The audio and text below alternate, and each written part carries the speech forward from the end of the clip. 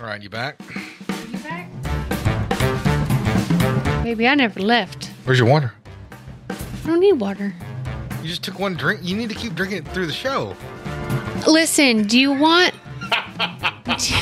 I gave you what you wanted. You gave me... I gave you what you wanted, you son of a bitch. I drank water. All right, that's all I wanted. I wanted to be sure that you were hydrated and you felt good. Mouth sounds good.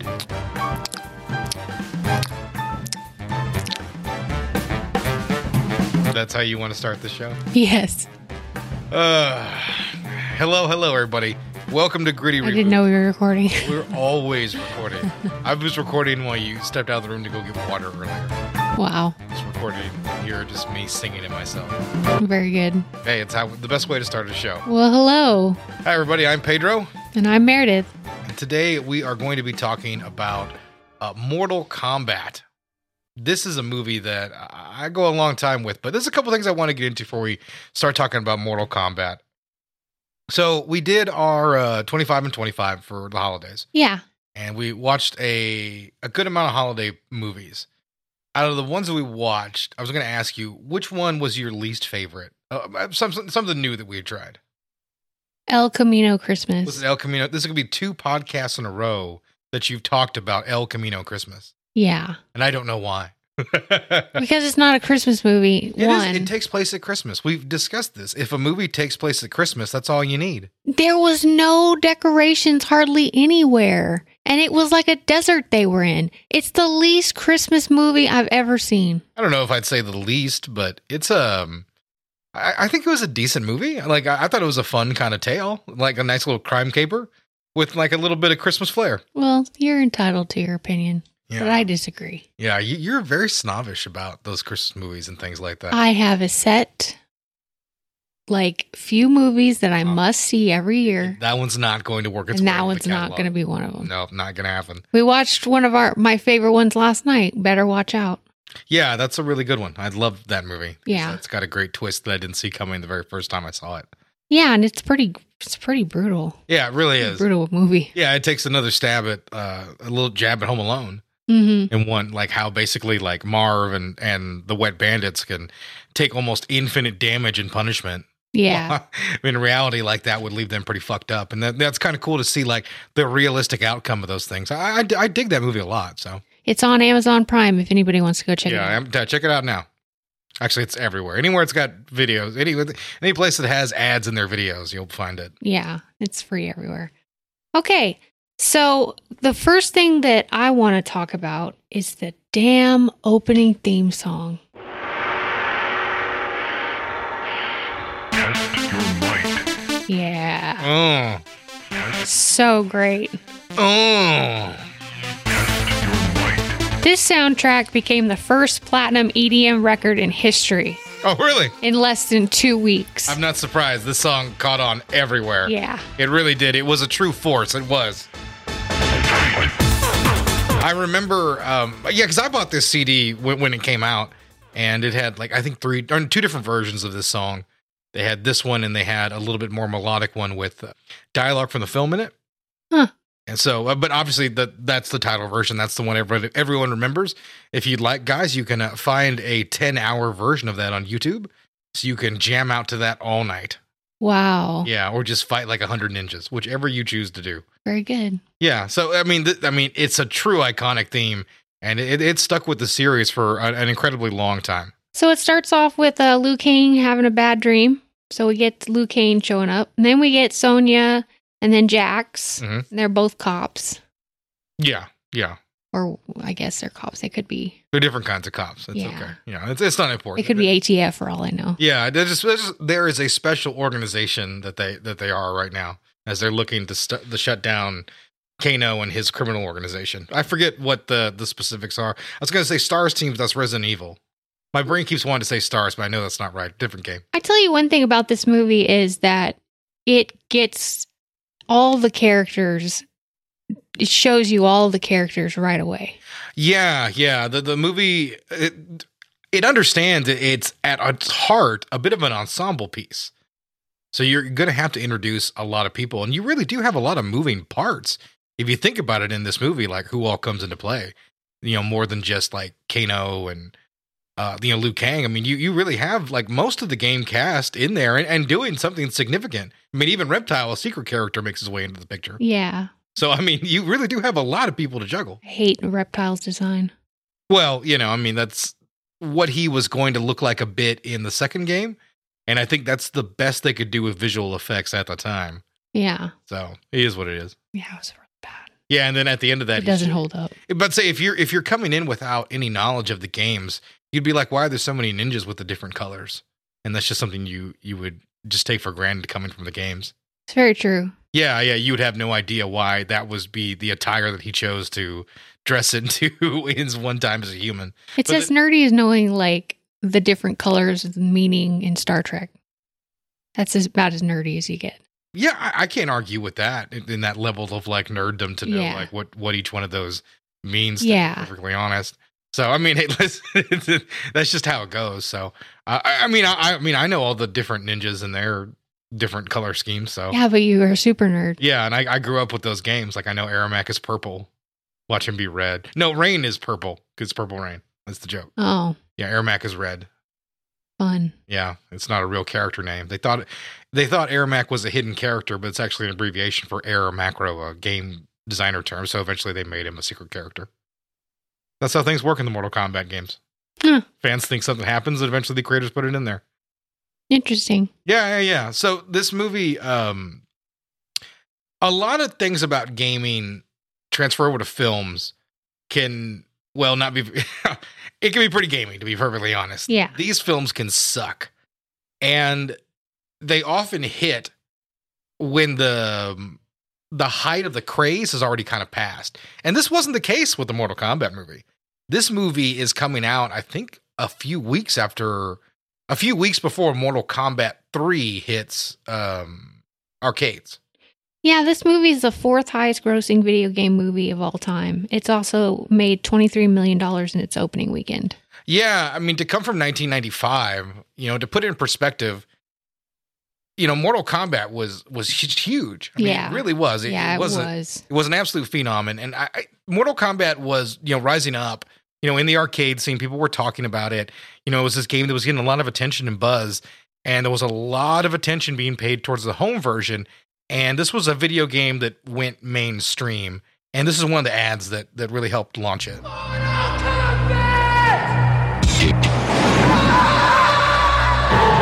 And like, this is all it is. It's just some kid in the streets of New York just screaming Mortal Kombat like over and over again. Huh. But it laid this, like, it let everybody in America know this is a big, big deal. Because everybody, like, there were adults watching TV and go, what the hell is that? And their kids are like freaking out, like punching each other in the face and everything like that. Because that's the kind of phenomena that Mortal Kombat really was in like 95. So this movie catches the real wave of it. And you know what? It gets a lot right from the property. And that's pretty cool because that's not something that was occurring at that time. What do you think about the cast in this movie? Well, the acting isn't very good. I'm not going to sugarcoat that. I mean, there's things that I like. Like we have Christopher Lambert, the Highlander. What else can you say about him? He is B-movie gold, and he really does help here. I think Raiden can be a pretty thankless and, how do I put it, a boring part. You're just sort of playing a god, not a whole lot to it. But he managed to throw a little bit in the character to make it kind of fun. And it's something I very much appreciated, to be perfectly honest. Yeah, everybody loved him on set. He actually brought a lot of levity to the set because it was a very serious movie. Yeah. There's a lot of serious stuff going on. Mm-hmm. And he actually brought a lot of levity to the set. Yeah. You can certainly tell that. Like the scenes with him take on a much... There's a lot of life in his performance, and that really translates through any sequence that he's in, to be perfectly honest. And the chemistry he has with the cast is just, immediately there. You can see it. Yeah. It's clear as day. It really is an impressive thing what he was able to add to it, because he just gives the movie just enough star power. I know he wasn't like a big name, but people knew who he was. So it gave somebody who necessarily was wasn't coming in as a big fan of the games, who could come in and just see maybe an action movie or a kung fu flick. Mm-hmm. And that's something they wouldn't have had, I think, without bringing in a talent like his. I agree. Yeah. Yeah, he's great. Scorpion was originally hired as a stunt ninja, but they ended up using him because they were so impressed with his skills. I'm not surprised. The guy's really good. The fight sequences with the ninjas actually works really well. Yeah. Yeah, they all look really good. That's one thing that I think sets this movie apart from maybe a lot of other 90s kung fu kind of movies like that. I think this movie has pretty nice choreography, to be honest. The fight choreographer his name was Pat E. Johnson. Yeah. And he worked with Robin Shock or Liu Kang. It could be Shao. Yeah, I think it's Robin Shu. Shu? Yeah. Okay. Robin Shu, Liu Kang. And he was a former Hong Kong stuntman. So he had free reign to add what he wanted to everything. You know, it really, really shows. Robin Shu is incredibly athletic. You can certainly tell it from his physique and the way he moves. It, once again, gives you that little bit of authenticity and legitimacy to the fight sequences. Mm-hmm. Like when you see him moving and, you know, also acting through those sequences. There's a nice visceral feel to those older fights. And the fact that Paul W.S. Anderson was able to sort of put the camera down and let a bit of a fight sequence happen in front of him without quick cutting to something else, unless he had to, unless he was trying to hide an actor's lack of talent, which he was. A couple, I think, Bridget Wilson, I think she suffers a little bit, but she wasn't always the original pick. She did do all her own stunts. She did, yeah. And I mean, that's impressive. It does look convincing. I know she wanted to be able to compete with the rest of the guys and everybody else in the cast because she was coming in later than everyone else. Can you guess who the highest ranking martial artist on set was? Oh man, I'm trying to think. I'd want to say it was Robin Shu, but I guess it could have been Tagawa, the guy who played Shang Tsung. Nope. Who was it? Sub-Zero. Oh, really? Who played Sub-Zero? Oh, yeah, man, that makes sense. He is the highest ranking martial artist. Wow, that's pretty impressive. Yeah, I know, right? All right, so Liu Kang, basically, his whole thing in this movie is finding his brother's killer. And he gets on a weird boat and... Yeah, they get on this old like Chinese kind of junk looking boat. Yeah. And it's completely trashed and everything like that. We have our whole cast meet together. We get a little funny sequence with Johnny Cage. Liu Kang doesn't help him with the bags. He throws them over the side. Yeah. And then Scorpion and Sub-Zero show up. Mm-hmm. And then Raiden shows up. Yeah. And at this point, I'm bored. Oh, really? Yeah. Well, I think for me, and I do have to mention this as part of my criticism towards the movie, is that a lot of things are going to be, masked by nostalgia for me, to be honest. Because like I just talked about earlier, you're talking about 1995 and like video game movies around the time are like the Super Mario Brothers movie, which wasn't very concerned with what the games were about, and this was a movie that was very concerned with what the plot of the games were and what it was supposed to be, because guys looked accurate to the game.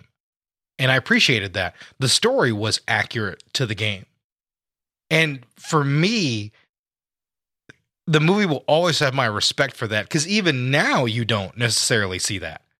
Yeah, but I'm coming from somebody who didn't play the games. Yeah. Because I don't have any experience with the game. I mean, I have very little experience with it. Yeah, that's true. You were like, who's that guy? I'm like, that's Kano. What do you mean, who's that guy? Yeah. Like, I really don't. So, coming from somebody who hasn't watched or hasn't played the video games, the movie is just kind of boring.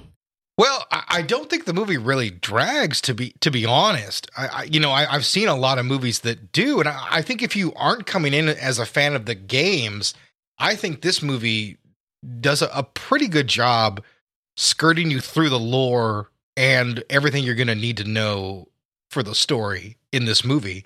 And then you're really getting to pretty high octane fight sequences, some cheesy dialogue, but there's a few jokes here and there. I mean, I think, and trust me, when it comes to Paul W.S. Anderson, I'm not a fan. No. This is one of the few films from him that I do like, and I do believe it still holds up for the most part. With the exception of CG, honestly, every time I watch the movie, I still find it watchable. There are movies I have a nostalgia soft spot for, but I'm aware they're pretty crap. I don't think this movie is crap. Like I said, it isn't perfect, but for a kung fu film from the 90s, I think it's pretty damn solid. Yeah, I just don't like the movie. Well, I mean, like I said, to each his own, and like I said, it is dated, but I've always had a real soft spot for it, and I think I'll certainly continue to, throughout the years. Like I said, I don't think another generation will really like the movie. I don't really know what it holds in that respect, but the one thing I can tell you is the games really honor this film a great deal. A lot of the actors from this film adaptation ended up playing roles in the games, or the characters were completely based off of that. Yeah. That's one thing I do know. Kano was never written as an Australian character. And after the performance of the actor in the film, they completely rewrote his entire origin and everything like that so he could be Australian. So they were influenced a lot. And Ed Boon and John Tobias, the creators of Mortal Kombat, they really, really dug this film. And I agree with them, to be honest.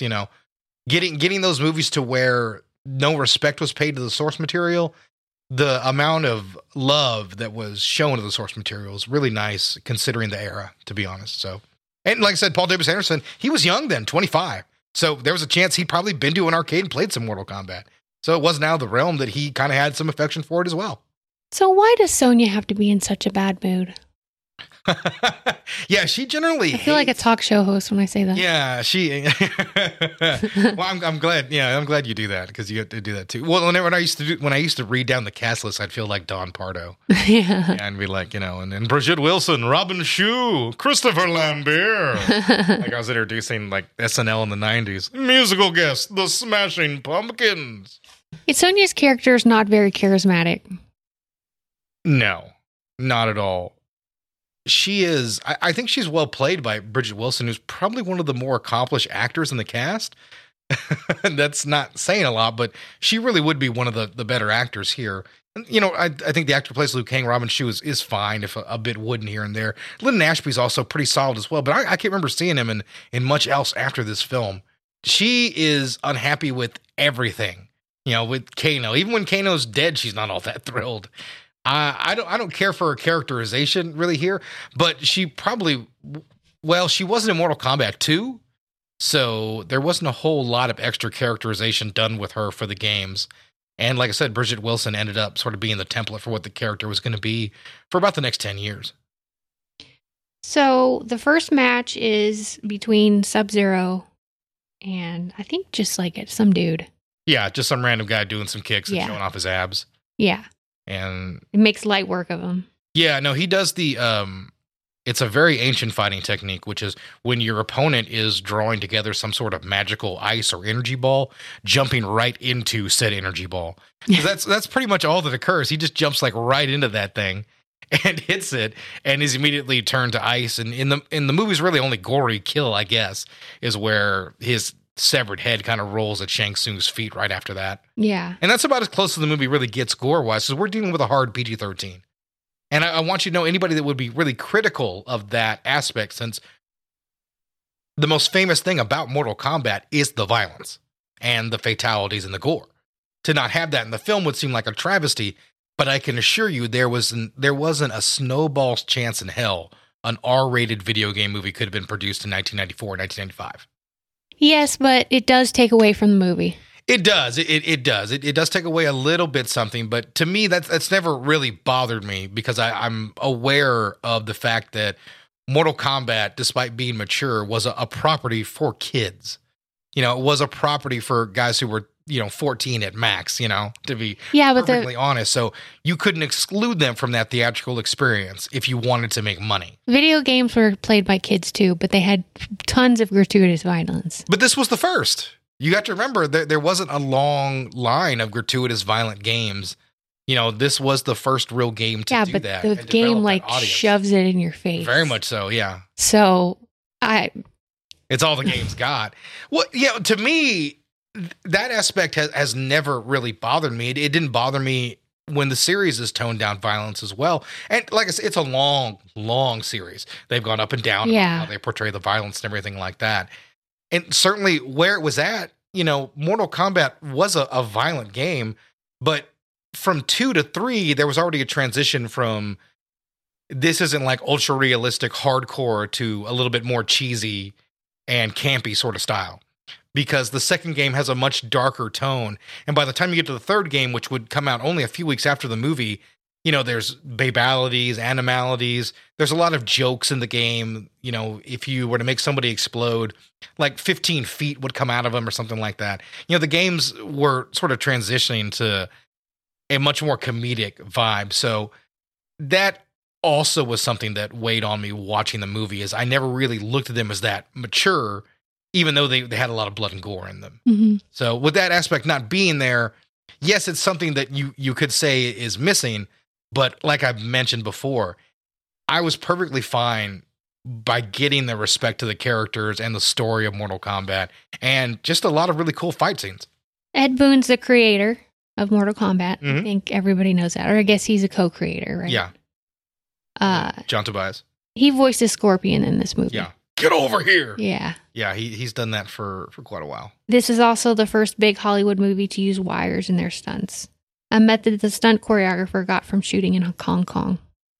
Yeah, the movie does have a really nice Hong Kong vibe to it in a lot of the action sequences.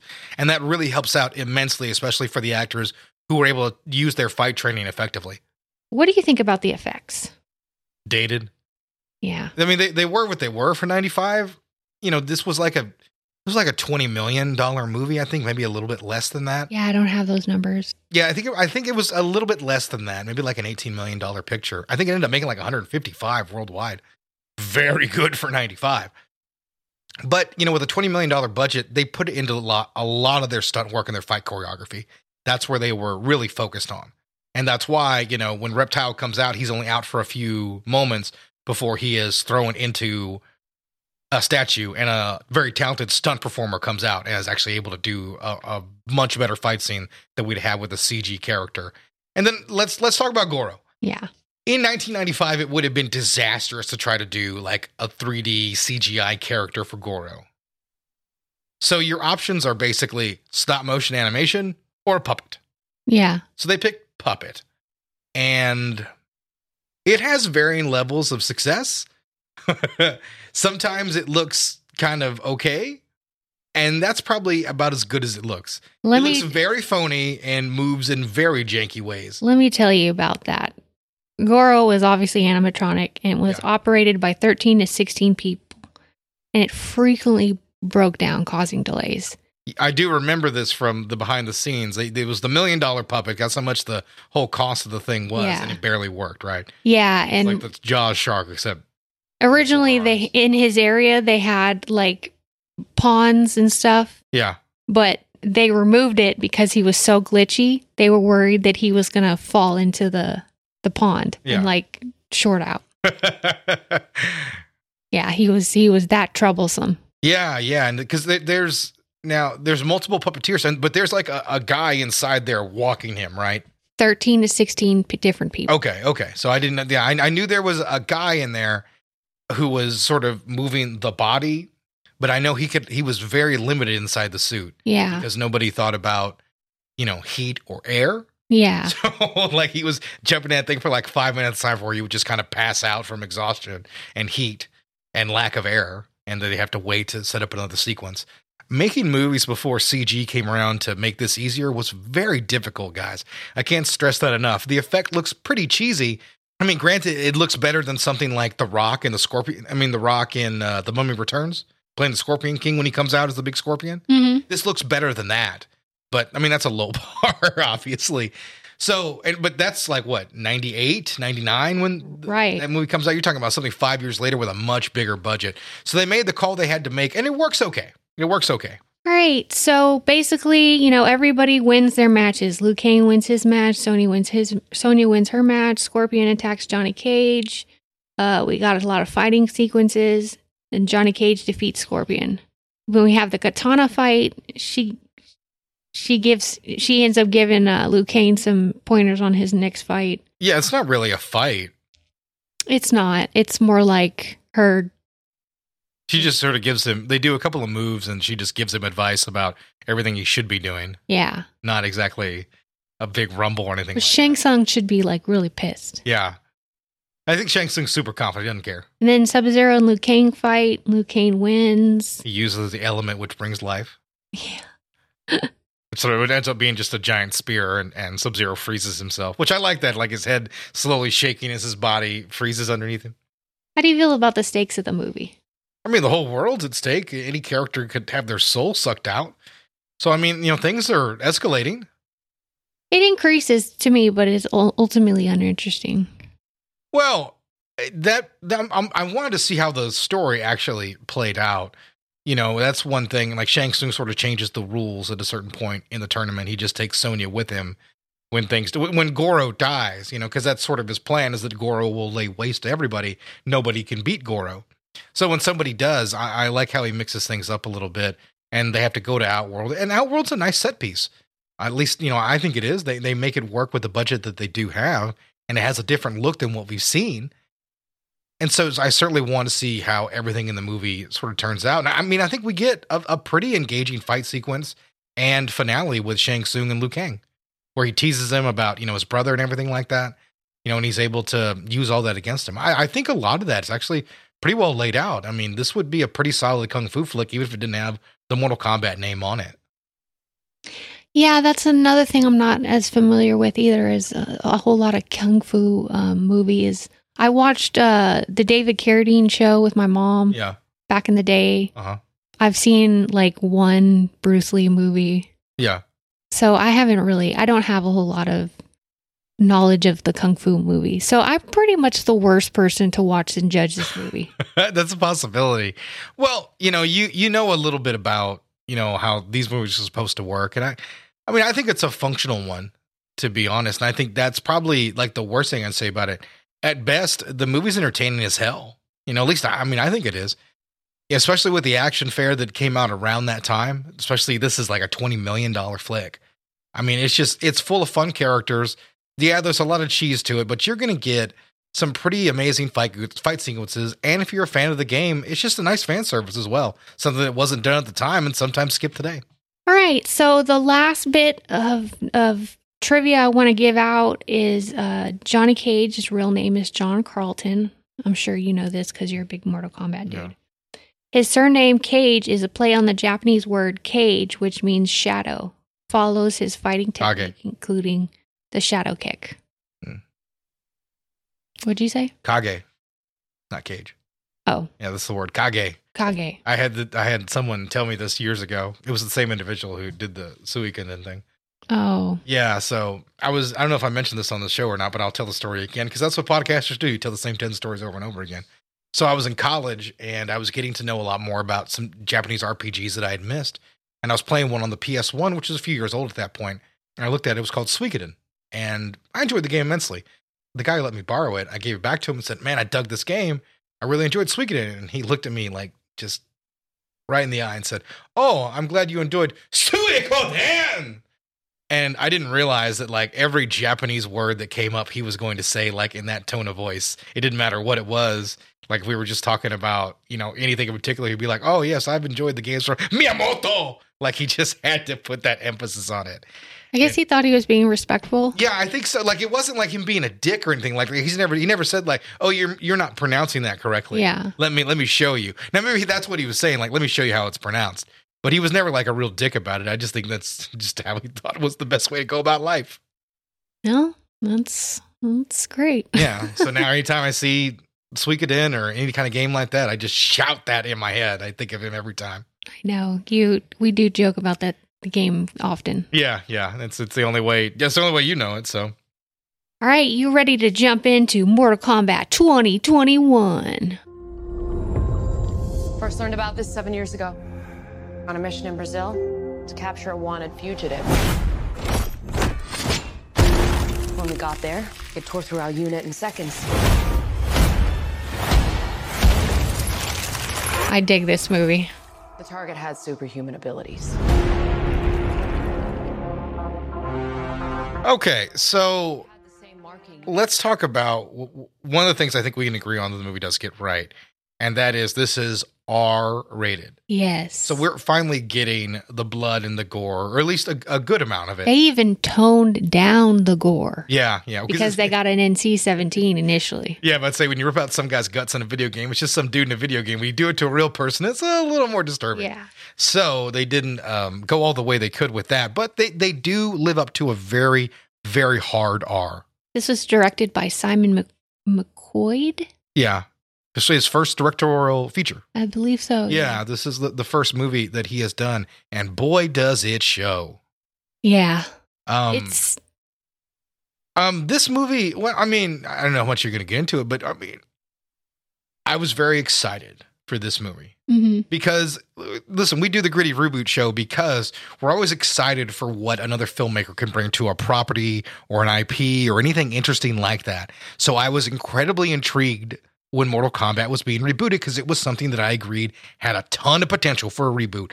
The first trailer hit, R-rated. We looked like we were getting very accurate costumes and designs of the game, good fight sequences. Yeah, the Red Band trailer clocked in at 116 million views. Yeah, I think it was like the most popular like Red Band trailer that year, right? That's in the first week. It's become the biggest Red Band trailer of all time. Oh, wow. It's not surprising at all. Now, this movie had a lot of hype behind it. Now, some of that was also aided because it was a new movie coming out during midway through the COVID pandemic and lockdown when a lot of movies weren't really coming out. So people were really excited, to go see it. And I was immediately let down by the film. This movie is a slog. The way this movie dumps story exposition on the viewer, it is really just detrimental towards building any kind of pace or momentum. See, I like the story. And listen, I think it's fine, but especially I really like the opening sequence with Sub-Zero coming in and killing the family and that's great. That's really good stuff. Yeah. That's what the movie should be about. But the movie's not about Sub-Zero and Scorpion and their longtime feud. It's not? The movie is about was it Cole Haan or Cole Young? Cole yeah, Young. I forget about that guy. The movie is about a character who does not exist in Mortal Kombat. That's his biggest weakness. Cole Young, and that's fine if Cole Young was an interesting and dynamic character. And he is the most boring person in this movie. Yeah, he really is. And we have to follow him for no particular reason until he gets his boring power later in the film. Why do you think they chose to add a new character? Well, I believe their logic was, let's introduce new people into this world of Mortal Kombat. And my response to that is, who the fuck doesn't know what the Mortal Kombat property is in 2021, right? Mm-hmm. I mean, Mortal Kombat's been around for 20 plus years. There have been multiple games. There's been movies, TV shows, comic books. People are aware of what the goddamn property is. Sub-Zero and Scorpion are some of the most popular characters in all of, not just gaming, but pop culture. Yeah. So the idea that you'd have to have someone to be the proxy for the audience to introduce how everything works is a dumb and silly idea. Be that as it may, it would have been fine if Cole Young was interesting. And like I said, that's the crux of the problem with this movie is that he really isn't. And the movie takes itself a little seriously with his storyline, and it's majorly to its detriment. Yeah. I think the movie is about Sub-Zero and Scorpion, but I agree with you in the sense that Cole Young is a weak character played by a weak actor. And listen, it's okay if, you're going to have like a flashback or kind of do something else because there is a story of Scorpion and Sub-Zero, but Scorpion's in what, 8 minutes of screen time, maybe less? Yeah, he's trapped in the, what is it, the outer world? Outworld. Well, he's trapped in the nether realm. Yeah. Yeah, let's not get into it. Yeah, I don't know what I'm talking about. He's trapped down there, basically hell. He's been waiting for... You want to talk about Star Trek? I can talk about Star Trek. One day we will. That day isn't today. Today is the day for the combat. We're introduced, like I said, to this jobber MMA fighter. And, he's down in his luck. And we get introduced to the world of Mortal Kombat by him being stalked by Sub-Zero.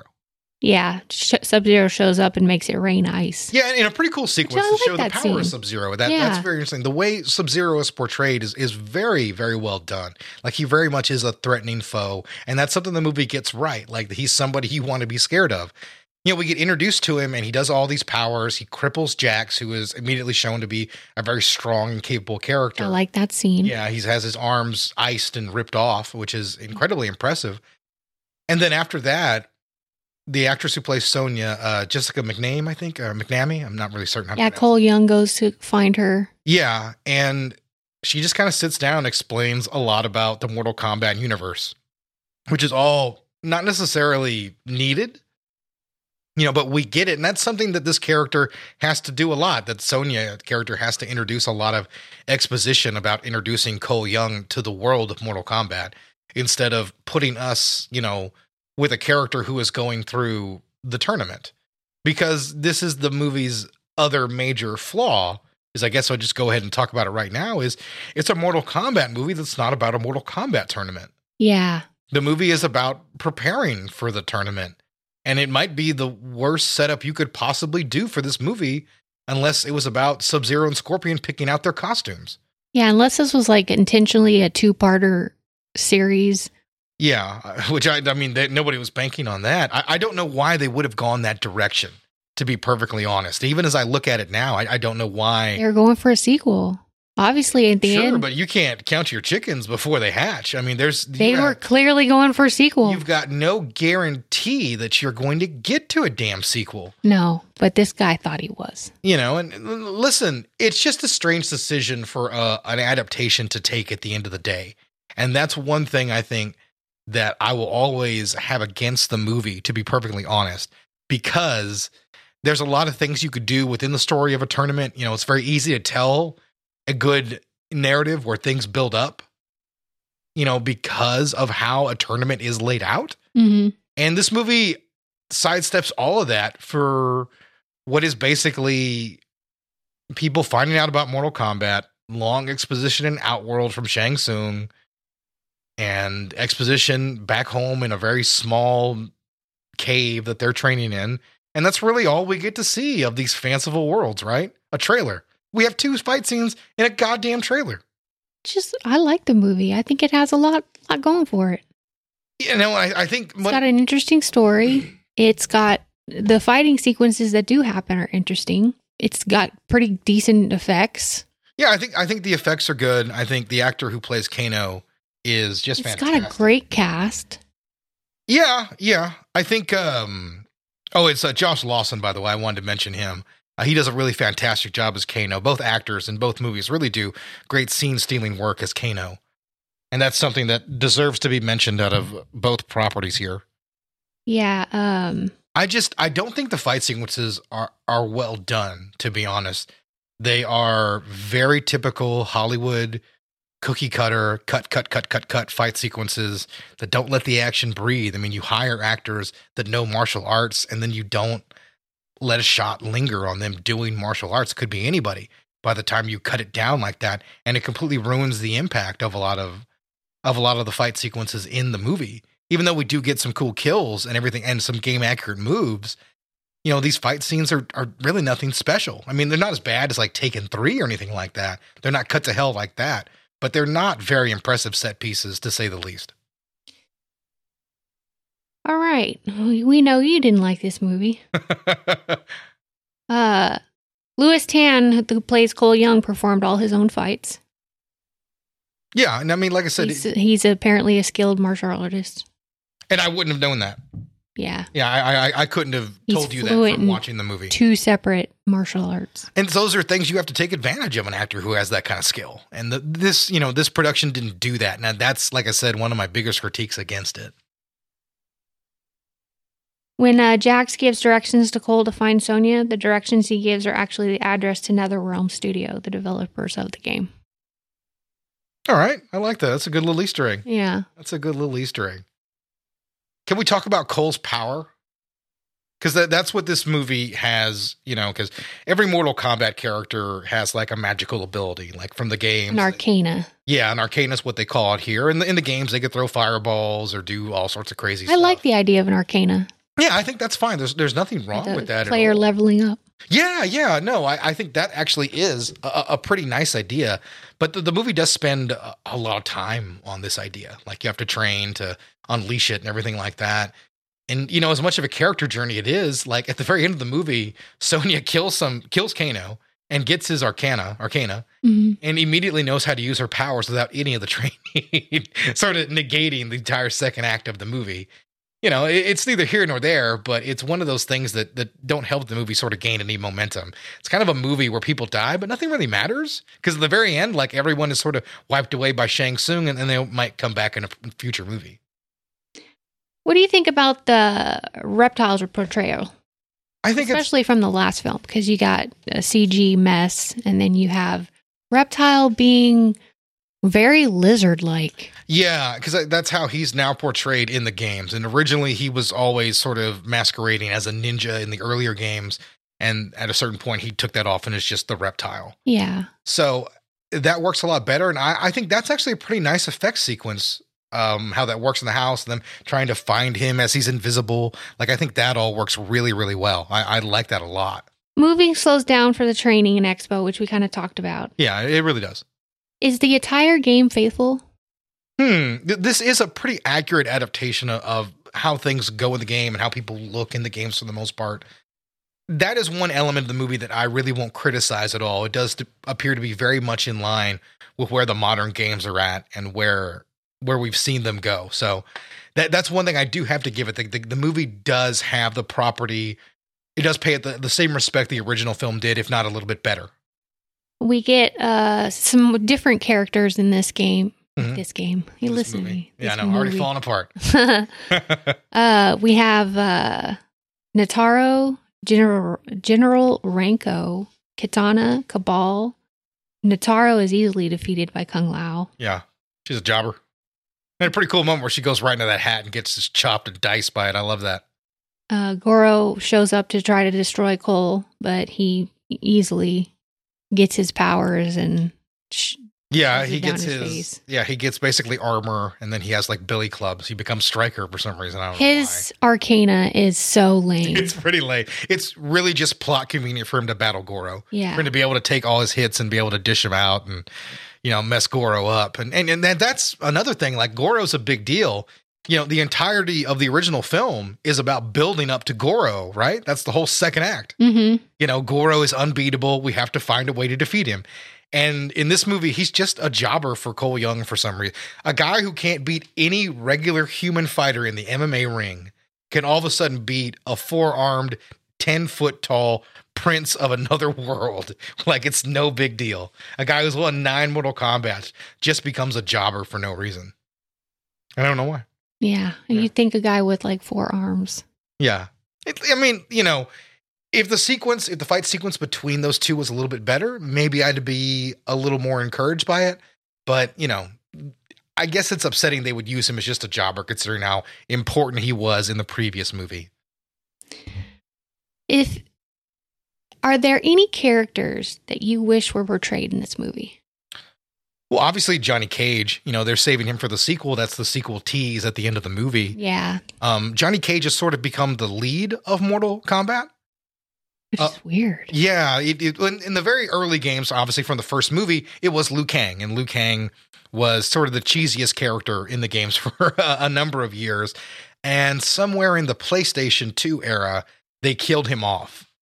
And he eventually did return as a zombie because nobody ever stays dead in the Mortal Kombat series. But that is how he was that's how Johnny Cage got his opportunity to sort of be the star of the Mortal Kombat franchise. So it was kind of weird to not see him there and represent in any way, shape, or form. I also would have loved to see my boy Baraka represent a little bit better than his terrible costume from Mortal Kombat Annihilation. Got it. Yeah. Not much to say. Here is a couple other interesting trivia.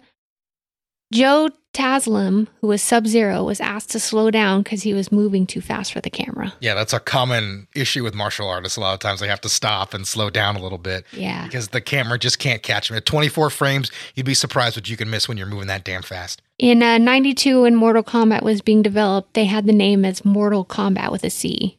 but changed it due to difficulty in securing the title. They changed it to Mortal Kombat, and Ed Boon liked it because it drew your eyes to it. Yeah, and it's become like truly an iconic, iconic name. I do love, and all the old manuals and stuff like that. Every letter that could have started with a C began with a K. Sub-Zero's original costume weighed 7 kilograms, which is 15.43 pounds. That's pretty heavy. It did look like a pretty nice costume, to be honest. That's one thing they really get right, the look of all these characters. He could hardly walk in it, so they redesigned it. Yeah, I can think of actors sort of put in a costume that they can barely move in. Like we watch the old Batman movies. Yeah. Like the way you can see Michael Keaton really struggle to do anything, or Christian Bale not being able to move his neck in the first movie. And then Bihan, which is Sub-Zero's name, it means keep out the cold, which makes it kind of ironic. Yeah.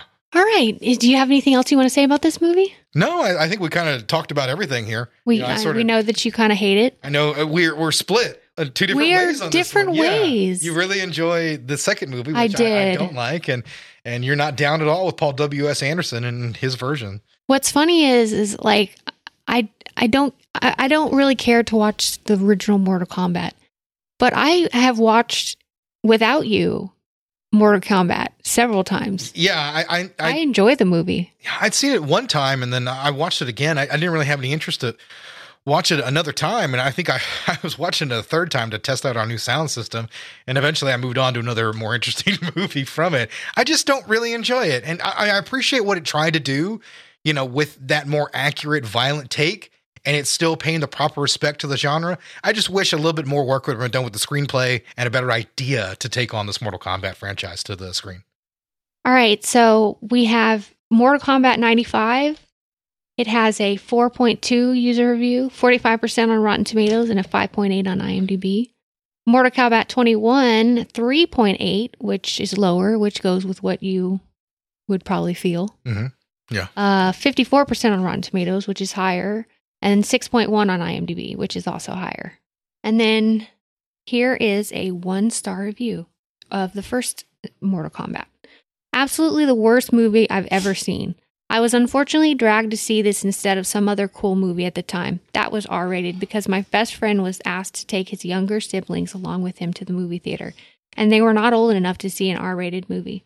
So like a trooper, I stuck with it to endure this movie while our more scumbag friends ran off to see a better movie. Going in, I didn't have any expectations really. I had played countless hours of Mortal Kombat, the video game, in the arcade while in high school, and that was a cool game, so I thought, hey, this might not be so bad. This guy does run on sentences like... Clearly, yeah. Man, I was wrong. Now, why would you take a video game filled with extreme graphic violence and then try to turn it into a movie for a general audience aimed at young children? Because you're an idiot without any common sense? That's why. The only fatality is when one of the fighters stupidly slips and falls off the side of the mountain. There's no blood, no gore, nothing. This was one of the most boring movies I've ever seen, and this is supposed to be an action movie. I'd rather watch somebody play the video game than watch this movie. Seriously, watching somebody play the video game is way more entertaining. What a waste of money and time. Don't ever see this movie. Don't rent it. If it comes to TV, change the channel, because if you see it, you're going to have a bad time. If you walk by the room and you catch a glimpse of this movie, gouge your eyes out is what this reviewer would recommend you to do. Bang your head into the floor until you think of nothing. Yeah, see, he thought it was boring, and I thought it was boring. He hated it a lot. Like I said, you guys are fools. No, I guess it's not for everybody. I think it's pretty tightly paced, but I guess maybe I'm in the minority. Who knows? And then we have the 2021 review, 1 star. Okay, so I thought the 90s version was bad until I saw this train wreck of a movie. The casting was absolutely terrible because they didn't fit their characters. The main actor who played Cole is very stale and too boring to be the main character. And don't even get me started on Liu Kang. He looks so weak compared to the 90s actor. Oh, yeah. The only interesting thing was Kano and Sub-Zero. Kano's lines felt more natural than the rest of the actors, and Sub-Zero was actually pretty dope. I just hated how his costume wasn't blue. It's his signature. And it was blue, just like desaturated blue. Yeah. Very, very desaturated.